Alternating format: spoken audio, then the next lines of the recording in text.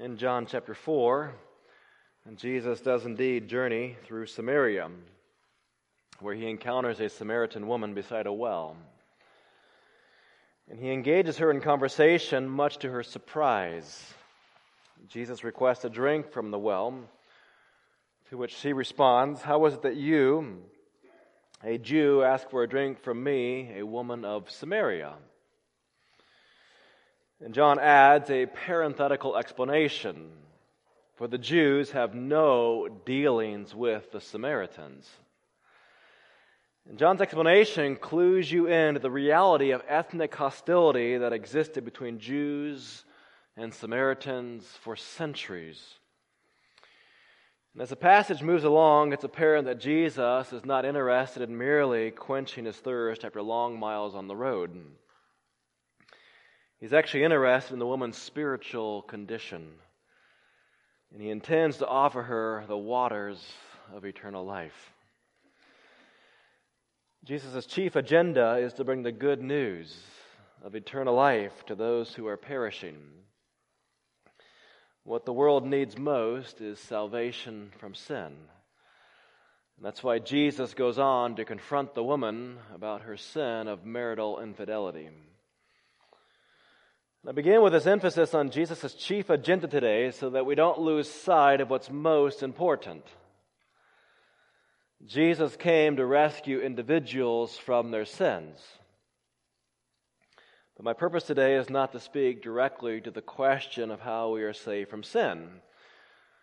Rather, I want to examine one of the many effects of the gospel when it is embraced by sinners.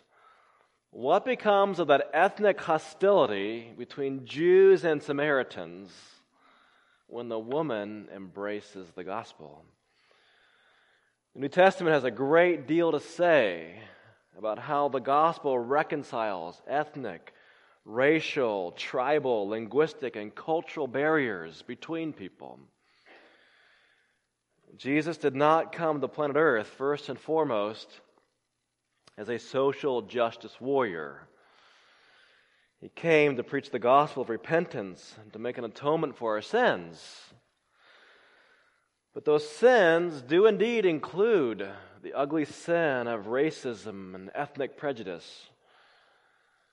Jesus did not come merely for the Jews. He came to reconcile Jews and Samaritans in one body, the church. Jesus didn't come merely for blacks in America who for centuries were indeed oppressed by whites. He came to redeem both the oppressed and the oppressor. Jesus didn't come merely for Ukrainians while leaving Russians to their fate. He didn't come for the Jews abandoning the Gentiles to a Christless eternity. Jesus came for humanity.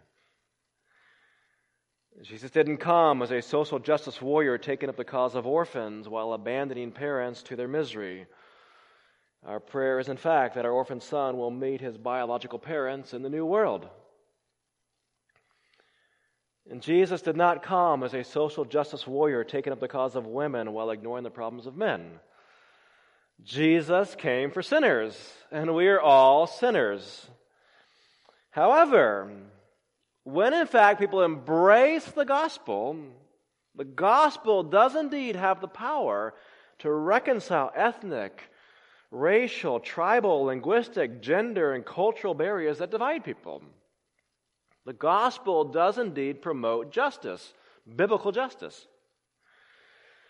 And just as an aside, let me point out the beauty of gospel reconciliation. Paul says in Ephesians that Jesus, in his body, in his incarnation, breaks down the dividing wall of hostility. Quite literally, Paul says he reconciles us, Jews and Gentiles, to God in one body through the cross, thereby killing the hostility. That's really crucial. The incarnation and the cross destroy racial hostility. However, this is also crucial. Jesus does not intend to destroy cultural ethnic and linguistic diversity. He destroys hostility, but not diversity. Acts 15 makes this crystal clear. The Jerusalem Council determined not to impose Jewish culture, laws, Jewish customs on the Gentiles. The Jerusalem Council does not intend to destroy Gentile culture before a Gentile can enter the church. Revelation makes the same point. The individual nations or ethnicities with their various global tongues bring their glory and honor into the kingdom.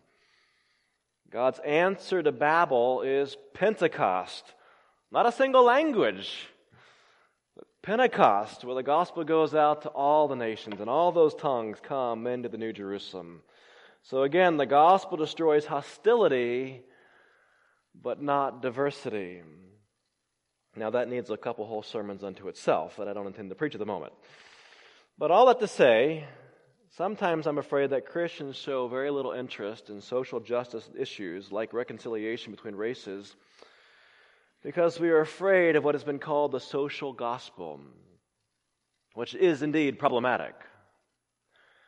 The social gospel tends to ignore people's fundamental need to repent and embrace Jesus as Redeemer, focusing instead on the relevant social issues of the day. The truth is, only when we have indeed embraced the gospel will we be truly equipped to apply the gospel to the pressing issues of the day. The gospel does indeed address social justice issues. The problem occurs when we attempt to solve social justice issues independently of the gospel. That's the problem. So, for example, the gospel does indeed address the problem of racial hostility. The gospel does indeed address the problem of orphans and widows. The gospel addresses antagonisms between men and women, rich and poor, Jews and Gentiles, children and parents. It's all there. So don't turn your back on social justice issues for fear of losing the gospel. Rather, apply the gospel to the social justice issues of the day. Now, we all know that there is a pressing issue in our world today involving a brutal conflict in Ukraine. Even though we've reached John chapter 4 in our regular exposition of the Word, I decided, in light of the guest speaker that we have coming this evening, to preach a topical message that's sort of rooted in John 4, but a topical message on the gospel of reconciliation and compassion. Let's actually give today to thinking biblically about the war in Ukraine. I did preach an earlier sermon on the same topic, and I addressed the question of whose side God is on. I'll not return to that today. But as I got thinking about this week, in light of our guest speaker coming, I thought, you know what, maybe it'd be really helpful to just sort of talk through this with the church. We have a guest speaker coming tonight whose name is Sergei Minka. Sergei is Ukrainian-born. His mother is Russian. His father is Ukrainian. He's fluent in both languages. Sergei pastors a church of a majority Ukrainians, but also Russians, Belarusians, and Moldovians. And Sergei actually preaches in the Russian tongue to a majority Ukrainians. When I asked him, well, how does that all work out? He responded with the words of Paul in Colossians 3:11 into the verse, but Christ is all and in all. I don't suppose he could have given a better answer. The fact is, the conflict that we are witnessing in Ukraine today is deeply rooted in European history. A simple ceasefire, which we all hope for, will not solve the problem of hostility between these nations. In fact, the damage has already been done. And the problem will be worse for generations to come. The current war is actually a manifestation of a conflict that goes back at least to tensions between the Vikings and the Slavic peoples in the 9th century, when many of them first moved into that area that is now Ukraine. And truth be told, the conflict goes all the way back to Cain and Abel, where hostility erupted between brothers in the first family, and even before that to Adam and Eve. The term Ukraine means borderlands. The territory occupied by Ukraine today is a contested piece of land. It lacks natural boundaries and has absorbed the blood of combatants for centuries. The last century alone witnessed the death of millions. Millions. In the First World War, Ukrainians fought on both sides. Imperialist Russia and the Austro-Hungarian army, with much loss of blood. A short-lived Ukrainian republic was established in the year 1917, in the month of June. This was, of course, the same year as the Bolshevik Revolution in Russia. Ukraine was subsequently incorporated partly by Poland and partly by Russia in the Polish-Ukrainian and Polish-Soviet wars. Again, brutal wars over that land. From 1932 to 1933, millions of Ukrainians died in what has become known as the Holodomor. I can't say the word. The Great Famine, all right? I don't speak Ukrainian, all right? The Great Famine. The Great Famine actually resulted from Joseph Stalin's disastrous policies, including collectivist farming, which robbed Ukrainians of their crops and sent them to Russia while the Ukrainians starved.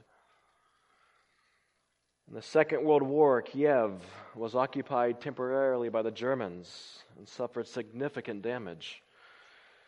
Eastern Ukraine was a site of intense fighting between Germany and Russia, the same area that's fiercely contested today. It's estimated some 6 million Ukrainians are thought to have died in the conflict in the Second World War.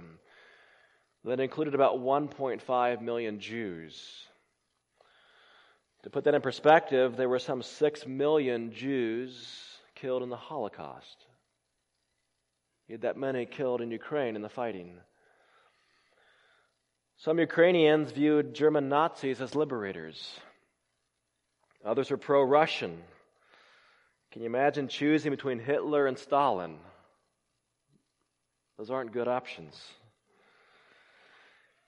It's estimated that 700 cities, towns, and villages in Ukraine were destroyed in the Second World War. And after that, a great famine broke out from 1946 to 1947. Many people died. Ukraine, you probably know, was also the site of the worst nuclear disaster in modern history, the Chernobyl disaster, April 26, 1986. The borderlands, Ukraine, finally became an independent state for the first time in its history in August of 1991, after the breakup of the Soviet Union, during which time Christians had suffered bitterly. Ukraine's first presidential election occurred December 1st, 1991. But the last 30 years have been full of turmoil, including contested elections, government corruption, and the ever-present threat of Russian invasion and annexation.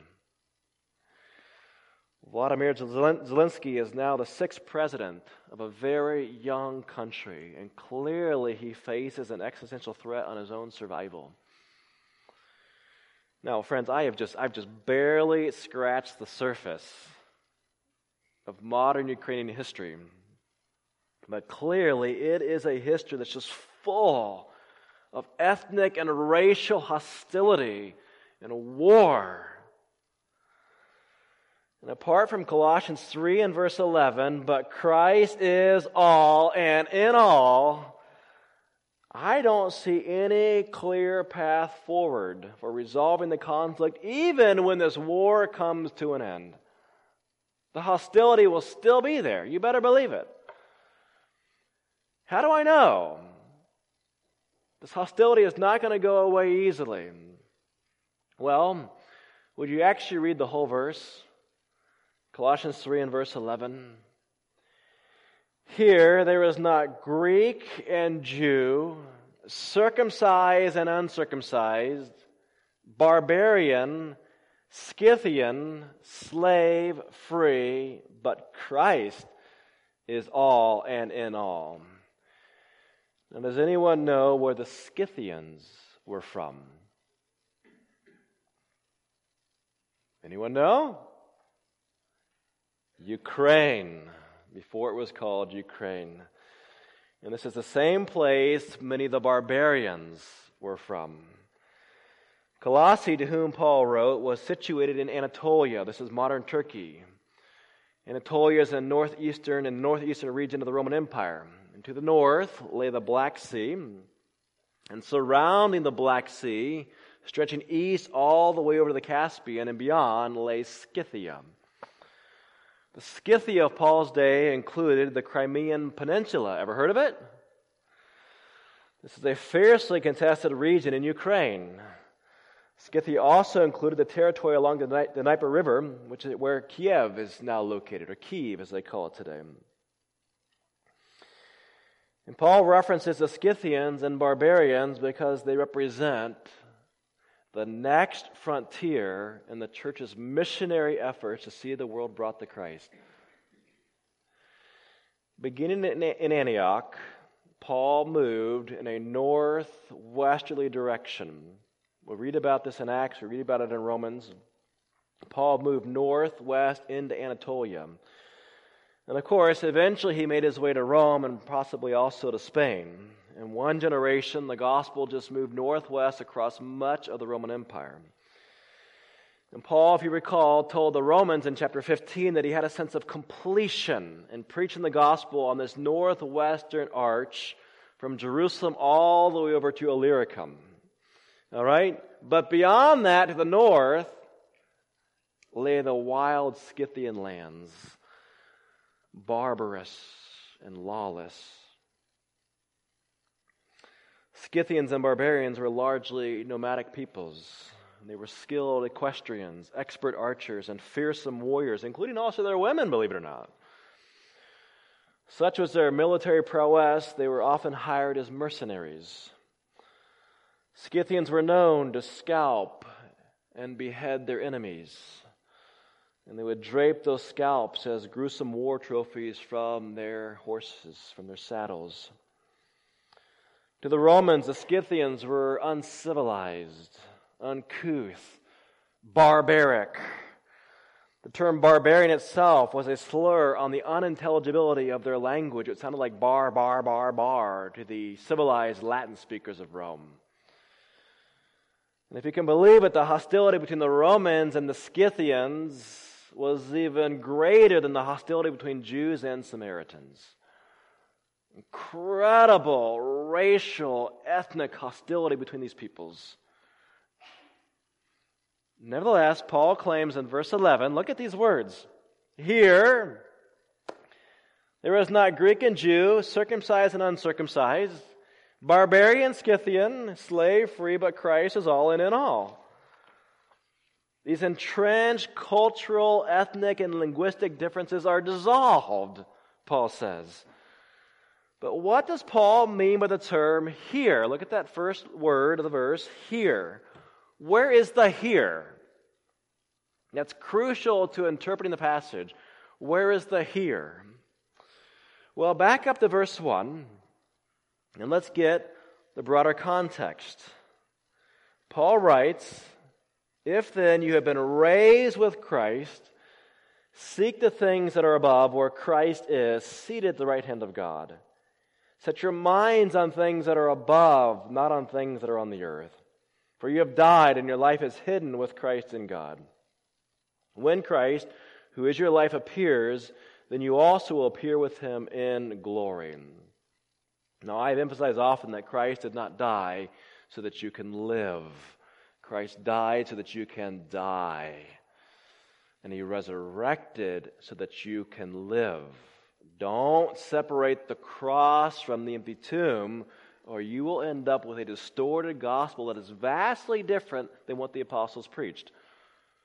Paul claims in verse 3 that we died, and we died with Christ. And clearly, Paul also says in verse 1 that we've been raised with Christ. When I put my faith in Christ, my life is just hidden away. It's tucked away with Christ. So that what happened to him happened to me. And just as certainly as I've died with Christ, I've resurrected with Christ. And I will most certainly appear with him in glory. That's the apostles' gospel. So clearly, Paul is speaking here of our new identity in Jesus Christ. That's the here. We are in Christ, in his death, in his burial, in his resurrection, and we are glorified with him. That's the here. So then, if we identify with Christ, how do we, in the words of verse 1, seek those things which are above? It doesn't mean we all become monks and go, focus on heaven all day long. What does it mean? How do we live out this new identity? And the answer begins in verse 5. Here's the answer. Put to death, therefore, what is earthly in you, like sexual immorality, impurity, passion, evil desires, and covetousness, which is idolatry. On account of these things, the wrath of God is coming. And these too you once walked when you were living in them. But now you must put them all away. Anger, wrath, malice, slander, and obscene talk from your mouth. Do not lie to one another, seeing that you have put off the old self with its practices, and have put on the new self, which is being renewed in knowledge. Notice that emphasis on knowledge as we learn more and more about Christ and his gospel, which is being renewed in knowledge after the image of its creator. So Paul is clearly speaking here of living out this new identity that we have in Christ by killing off the old self. And here's a crucial point as we think about the gospel and social justice. Paul is not speaking of an us versus them scenario. He's not speaking of the oppressed and the oppressor. Although that is a problem, but that's not what he's speaking of here. Rather, he is speaking of a me versus me scenario. That's the issue. It's me versus me. It's the same truth that we've discovered numerous times in Romans 7 concerning our flesh. The flesh is that irredeemable part of you. It's the old, selfish, violent, intolerant, sensual self that just doesn't get reformed. It has to be killed. That's why Paul says, verse 5, put to death. You're not going to improve it. You've got to kill it. Kill it dead. Put to death what is earthly in you. So my primary problem, all right, is not me versus my neighbor. My primary problem is me. That's what Paul is speaking of. Now, don't misunderstand. I do want to see justice in our world. I lament our country's history of racial strife, slavery, Native American genocide. I hate to see hostilities in our world today between Japanese and Chinese, between Ukrainians and Russians, between Hutus and Tutsis in Rwanda, between Muslim Shiites and Sunnis. It's a terrible thing. But these conflicts are as old as the world. Adam and Eve had no sooner sinned than there was immediate hostility between them. The hostility between men and women goes back to the very beginning. And in the second generation, that conflict erupted when Cain murdered his brother. And that's the origin of all wars ever since. The fact is, we are never going to get all this solved. No matter how hard we try, unless we begin here, the problem isn't everyone else. The problem is me. Verse 5, put to death, therefore, what is earthly in you. Now, friends, when you kill off the old self and begin living out your new identity in Christ, then verse 10 becomes reality. and have put on the new self. You got to kill off the old self, right? And now what happens? You put on the new self, which is being renewed in knowledge after the image of its creator. And who is the creator? Jesus Christ. John chapter 1. Romans 8 tells us we are being restored into the image of Jesus Christ. That's our new self. So again, the new identity explains the word here in verse 11. Here is the new self remade in Christ. So let's read verse 11 that way. Here in Christ, right, in this new self in Christ, there is not Greek and Jew, circumcised and uncircumcised, barbarian, Scythian, slave free, but Christ is all and in all. Friends, that is the biblical solution for lasting social justice. Until our world is recreated in the image and likeness of Christ, we will never see permanent, lasting justice. It's not going to happen apart from Christ's gospel. Now, the Bible is not opposed to social justice at all. The Bible recognizes that there is no true and lasting justice, however, apart from Christ's gospel. And once you're aware of this, you start noticing how the gospel reconciles relationships just all over the place. So let's actually turn back now to John chapter 4, and let's engage in a little survey of just a few texts, some of which we've looked at before, and then we'll come back to Colossians 3. And let me just show you some examples of how relationships are reconciled. In John chapter 4, while Jesus converses with the woman at the well, the disciples go into Sychar to buy food. And would you notice how the disciples respond when they return with the food? Verse 27, just then, he'd been talking with the woman, his disciples came back, and notice their response. They marveled that he was talking with a woman. But no one said, "What do you seek?" or "Why are you talking with her?" These disciples are consumed with ethnic pride. How dare their Messiah talk to a Samaritan woman? And the woman at this point goes into town to tell the others about the Messiah. And the disciples, thinking they have done their Messiah just a great favor, by purchasing food for him, they offer him something to eat. And he refuses it. Now, in Middle Eastern culture, sharing food is a mark of genuine friendship. To refuse food, in the minds of many Middle Easterners, is just reprehensible. It's like calling somebody your enemy. What Jesus is doing, though, is exposing an enormous problem in their thinking. They believe that feeding Jesus is sufficient while they ignore his more important mission of reaching out to needy people right across ethnic barriers. The disciples are consumed with meeting the needs of the master while ignoring the mission of the master. They come to focus on the minutiae, a single meal, which is important, but they focus on the minutiae while ignoring the bigger mission. And if I can just pause for just a moment, let me just point out that this can happen in churches. We can really focus on the minutiae. We'll get the music and sound just right, get the lighting just right, reprint the whole bulletin if you find a typo, start exactly on time, do everything decently and in order for the sake of the Messiah. Okay, I'm okay with that. But the fact is, if you ignore the lost person, the poor person, the person from another culture, Jesus really has no time for all that minutia. He cares about the lost person who comes in. In this Samaritan context, Jesus then speaks perhaps the most famous words in all missions history. Verse 35. Do you not say there are yet 4 months, then comes the harvest? Look, I tell you, lift up your eyes and see the fields are white for harvest. Those were Samaritan fields. And the disciples are too blinded by ethnic pride and minutia to really see that there's needs all around them. Now, thankfully, Jesus' message was apparently caught by the disciples. And we'll see that if we turn to Acts chapter 8 now. In Acts chapter 8,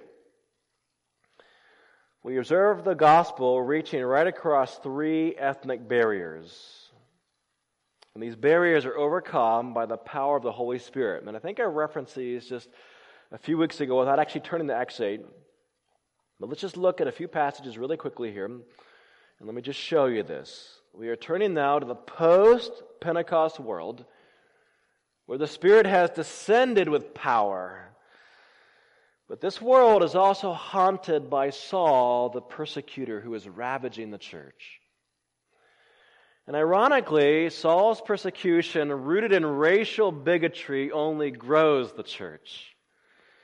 Notice what his persecution ends up doing, verse 4. Now those who were scattered, that is, they were scattered by Saul's persecution, what happened? They went about preaching the word. Philip went down to the city of Samaria and proclaimed to them the Christ. That's right down to those fields that were white unto harvest. And the crowds with one accord paid attention to what was being said by Philip when they heard him and saw the signs that he did. Saul's persecution, while attempting to maintain the integrity of Judaism, sends the good news of the Jewish Messiah right into the heart of Samaritan culture.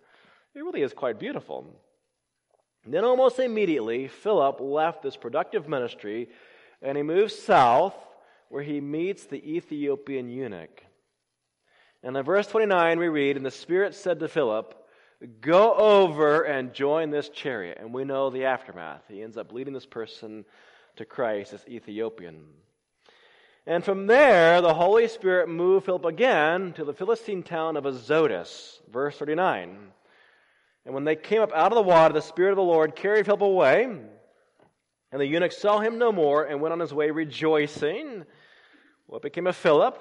Verse 40, "But Philip found himself at Azotus, and as he passed through, he preached the gospel to all the towns until he came to Caesarea." Acts 8 is just really, really ironic, is it not? It begins with the persecution sparked by the racial bigot Saul of Tarsus. But that persecution sends the gospel burning not through one, not through two, but through three racial barriers by the end of the chapter: Samaria, Ethiopia, and Azotus. Now apparently, Peter and some of the other apostles don't initially understand what's really happening here. So that leads us to Acts 10, where we have the whole incident with Cornelius. And it becomes clear to Peter, at least partially clear, that the gospel is going to go to the Gentiles. We'll not turn there now. But let's skip over chapter 10 now and go to chapter 11. Go to chapter 11. All right? And in chapter 11, what Luke, the author, does is he suddenly shifts our attention away from Jerusalem, which is the epicenter of the church early in the book of Acts, to Antioch. Antioch will soon become the new epicenter of Christianity, and that's because God knows that Jerusalem will be destroyed. And curiously, the Antiochian church was founded by believers whom Saul had persecuted. Verse 19. "Now those who were scattered because of the persecution that arose over Stephen," what persecution is that? That's Saul's persecution, right? "They traveled as far as Phoenicia and Cyprus and Antioch, speaking the word to no one except Jews." These Jews scattered from Jerusalem after Pentecost, and they preached the gospel. This was all very good, but they focused exclusively on the Jews. However, this exclusive Jewish focus begins to change at Antioch. And you should be grateful if you're not a Jew. Look at verse 20. "But there were some of them, men of Cyprus and Cyrene, who on coming to Antioch spoke to the Hellenists also, preaching the Lord Jesus." Now the word Hellenist is a word for the Greeks, for the Gentiles. And Luke alerts us to the fact that in Antioch, the ethnic character of the church is about to change. In verse 21, a good many of these Greeks believed, and the hand of the Lord was with them, and a great number who believed turned to the Lord. And the following verses tell us the Jerusalem church really is pleased by this new development. But observe something critically important. Up to this point, the church has gone by various names. Christians were simply called brothers or people of the way. In the eyes of most Romans, Christianity was a sectarian movement within Judaism. But what do you call yourselves in Antioch when your church suddenly overcomes racial barriers that divided Jews and Gentiles, and they are brought together in one body, in one church in Christ? Well, what do you call yourselves? Well, look at the end of verse 26. And in Antioch, the disciples were first called Christians. Well, can there be a better name? We are Christians. We are followers of Jesus Christ. The term Christian and its derivative, Christianity, dates from this incident. From this incident where the church decisively just shattered those ethnic barriers and brought Jews and Gentiles deliberately together in a single body. What do you call yourselves? Christians. Christ unites us in one body. And again, that is the foundation for a Christian view of social justice. The gospel unites us, Ukrainians and Russians, Native Americans and Europeans, blacks and whites, Chinese and Japanese, here in Christ Jesus. We are Christians. From the first use of the term Christians, we are supposed to think of a faith that is for all believers, regardless of their cultural, language, or ethnic differences. The New Testament solution for strife in our world is indeed to unite all people in one body in Christ. The fact is, multiculturalism is and ought to be normal in the church. The term Christianity emerged when people from various backgrounds embraced a common Savior. Now, this is not the first time, or even the second time, that I have referenced Acts 11 and verse 26. Some of you are thinking, he said this before. We've heard him say this before. That is true. All right? So that is a reminder of some things that I've said before. However, I don't believe that I've ever pointed us to what follows. What follows is a genuine test of this new Christian identity of Jews and Gentiles in one body. Look at verse 27. Now in these days, prophets came down from Jerusalem to Antioch. And one of them, named Agabus, stood up and foretold by the Spirit that there would be a great famine over all the world. That's the known Roman world. And this took place in the days of Claudius. So the disciples determined, everyone according to his ability, to send relief to the brothers living in Judea. And they did so, sending it to the elders by the hand of Barnabas and Saul. Now we have several records, including these verses, which tell of food shortages and famines in the first century. And we know from Josephus that Judea and Jerusalem were especially hard hit. Our text implies as much. The Jerusalem church was indeed in dire straits. Jesus himself predicted in Matthew 24 that days of severe famine would come upon Jerusalem.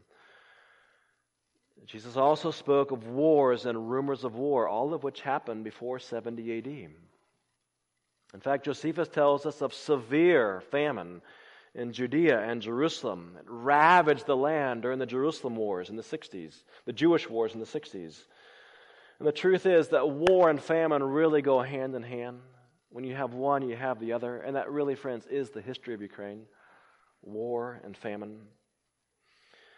And of course, Christians living in Judea and Christians living in Ukraine are not immune to the wars and the famines that engulf their lands.